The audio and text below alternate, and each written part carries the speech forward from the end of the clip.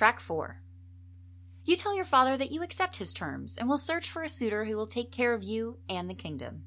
You kiss the king lightly on the cheek and then head out of the castle. You climb onto your horse and begin riding out, unable to contain your excitement for the adventure before you, which of course means that you begin to sing about it.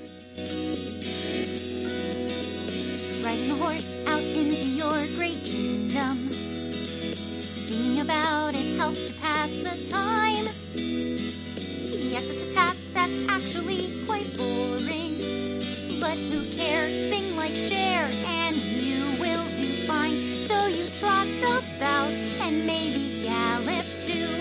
It's the most exciting thing to happen to you. And when you sing a song, it makes it even more true that this is a mundane task.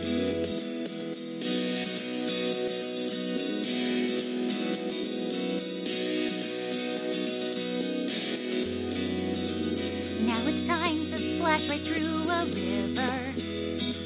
The water and giggles make everything seem bright.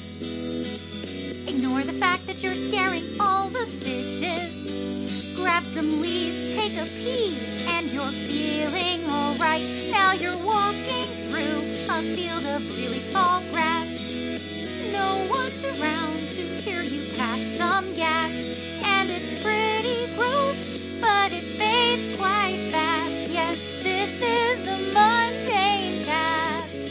Just 'cause you're singing and dancing and laughing and prancing, it's still a mundane task. As you come down from the high of singing at the top of your lungs, you come to a crossroads with signs pointing in various directions.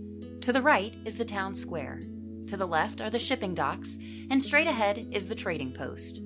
Each option is bound to hold at least one eligible bachelor, but which to choose first?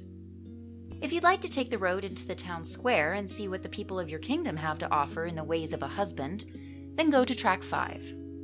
If you'd rather see what kind of men the sea has to offer by checking out the shipping docks, then go to track 6.